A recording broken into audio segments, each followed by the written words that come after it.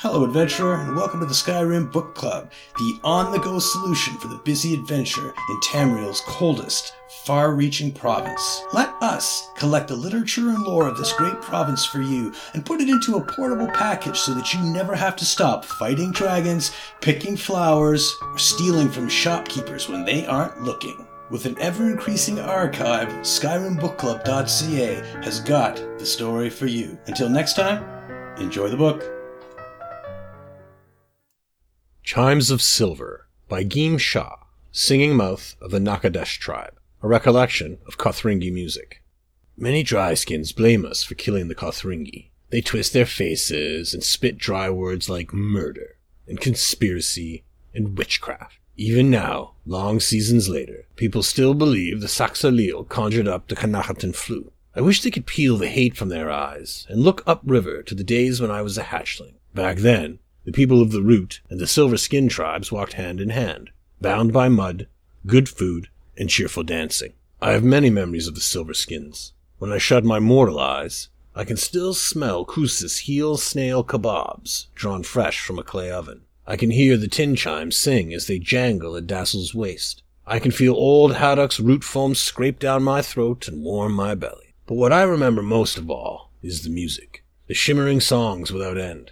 I miss those songs most of all. We Saxaleel have a multitude of musical instruments, both simple and not so simple. The Kothringi, however, had many, many more. Indeed, my egg sister and I used to joke about how anything could be an instrument in the hand of a Kothringi. Their tree cutters turned hollow logs into Wamasu-sized drums. They plucked the sinew from cliff striders to make low-humming bowharps. The instruments they loved best, however, were their chimes. Unlike people of the Root, Kothringi had no distaste for metal. While they rarely wore clothes, they did wear bits of metal on thin strands of rope that tinkled and jangled as they walked. Their metal tamer, Bela, would cast lumps of tin and copper into his great fire pit and draw them out hot, twisting and molding them with a stone mallet until they took the right shape. After the metal rods cooled, he would hang them from tree boughs and strike each in time to take the measure of its song. Bela made hundreds of these chimes, intent on taming every sound that metal could make.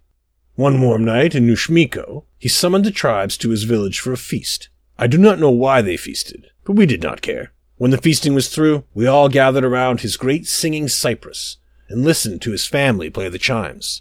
8 Kothringi, his wife, uncle, and 5 sons, leaped from root to branch like sure-footed tree frogs, tapping the chimes with their song sticks. The sound it made echoed in my chest like the gentle child of a thunderclap. Each of us felt our hearts burn bright as a torch, and many of the Silver Skins wept joyful tears.